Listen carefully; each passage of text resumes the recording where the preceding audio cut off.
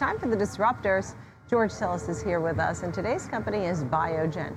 Biogen received an upgrade over at Wells Fargo, upgrading this stock to overweight. And here to tell us more about it is George Tillis to tell us what's going on here with Biogen, BIIB. George, good morning. Yeah, kind of an interesting situation here, Nicole, for Biogen. I mean, in this last year, it hit a 52-week high of around $465, and now it's coming off 52-week low around $195. And this one was sort of lost and forgotten right after the company actually posted some positive news, receiving an FDA advisory panel approval for drugs to help mitigate or slow the symptoms of Alzheimer's. And since that date, which was back in June, the stock has been drifting lower. And in fact, over the last 3 years, if you look at Biogen, it hasn't really done anything in 3 years. And in fact, like I said just a moment ago, it's coming off 52-week lows after some positive news. So it begs the question of what's going on. Well, today we got an upgrade from Wells Fargo. They've got an overweight rating from Equal Weight, put a price target of $265 versus $235 that they had prior to that. But Biogen is one of the leaders in neurological diseases. And in fact, I think what's going on here is the analysts are revisiting the stock based on valuation and royalty payments because of the fact that the company is facing challenges, not necessarily in the Alzheimer's drug, which received, like I said, that FDA advisory panel approval. They're facing some backlash against that because of some peer-reviewed studies which are going against the grain for that drug.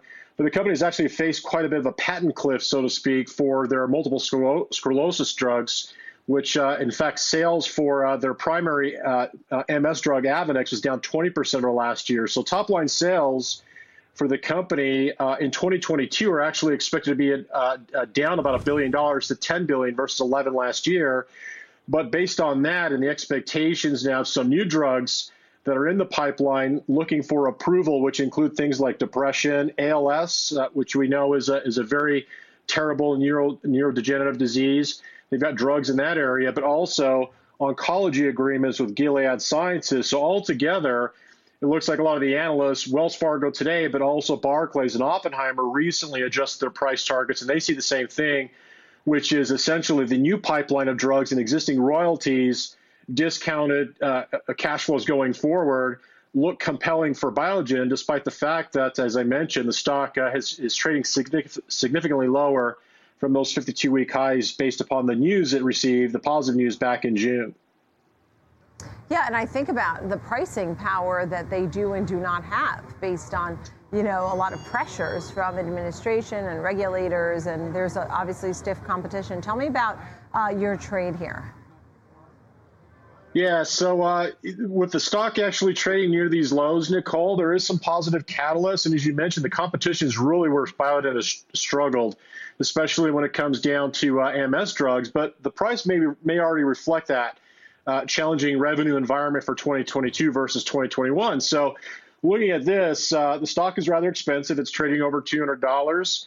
One of the things a trader could consider if you're relatively bullish on the stock, at least in the longer term or intermediate term going out maybe 90 days, is putting on what's called a long call diagonal spread. So essentially, we're going out and buying a July $200 call option, and it has about $14 worth of intrinsic value.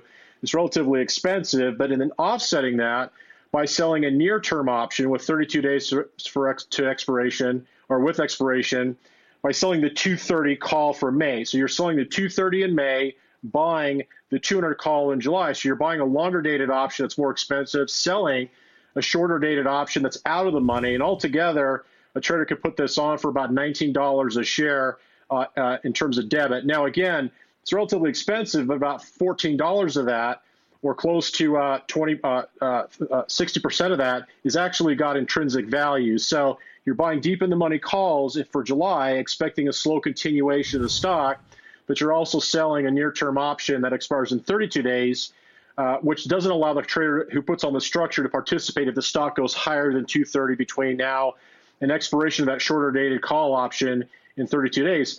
The other thing is that volatility premium for that near-term option is relatively rich because the stock does have earnings, or the company has earnings on the 3rd of May. So after May, the whole objective is to see that volatility compress for that shorter dated option. And hopefully for the trader who puts on this kind of structure or does consider it, the stock remains below 230 before expiration of 32 days. But after that, the trade is unbounded and theoretically has unlimited profit all the way to expiration of July for that long call.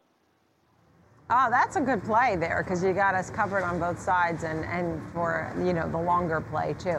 George Stillis, thank you. Good luck there at Biogen, BIIB. Thank you, George. Thanks, Nicole. You bet. Disruptor of today. Thank you.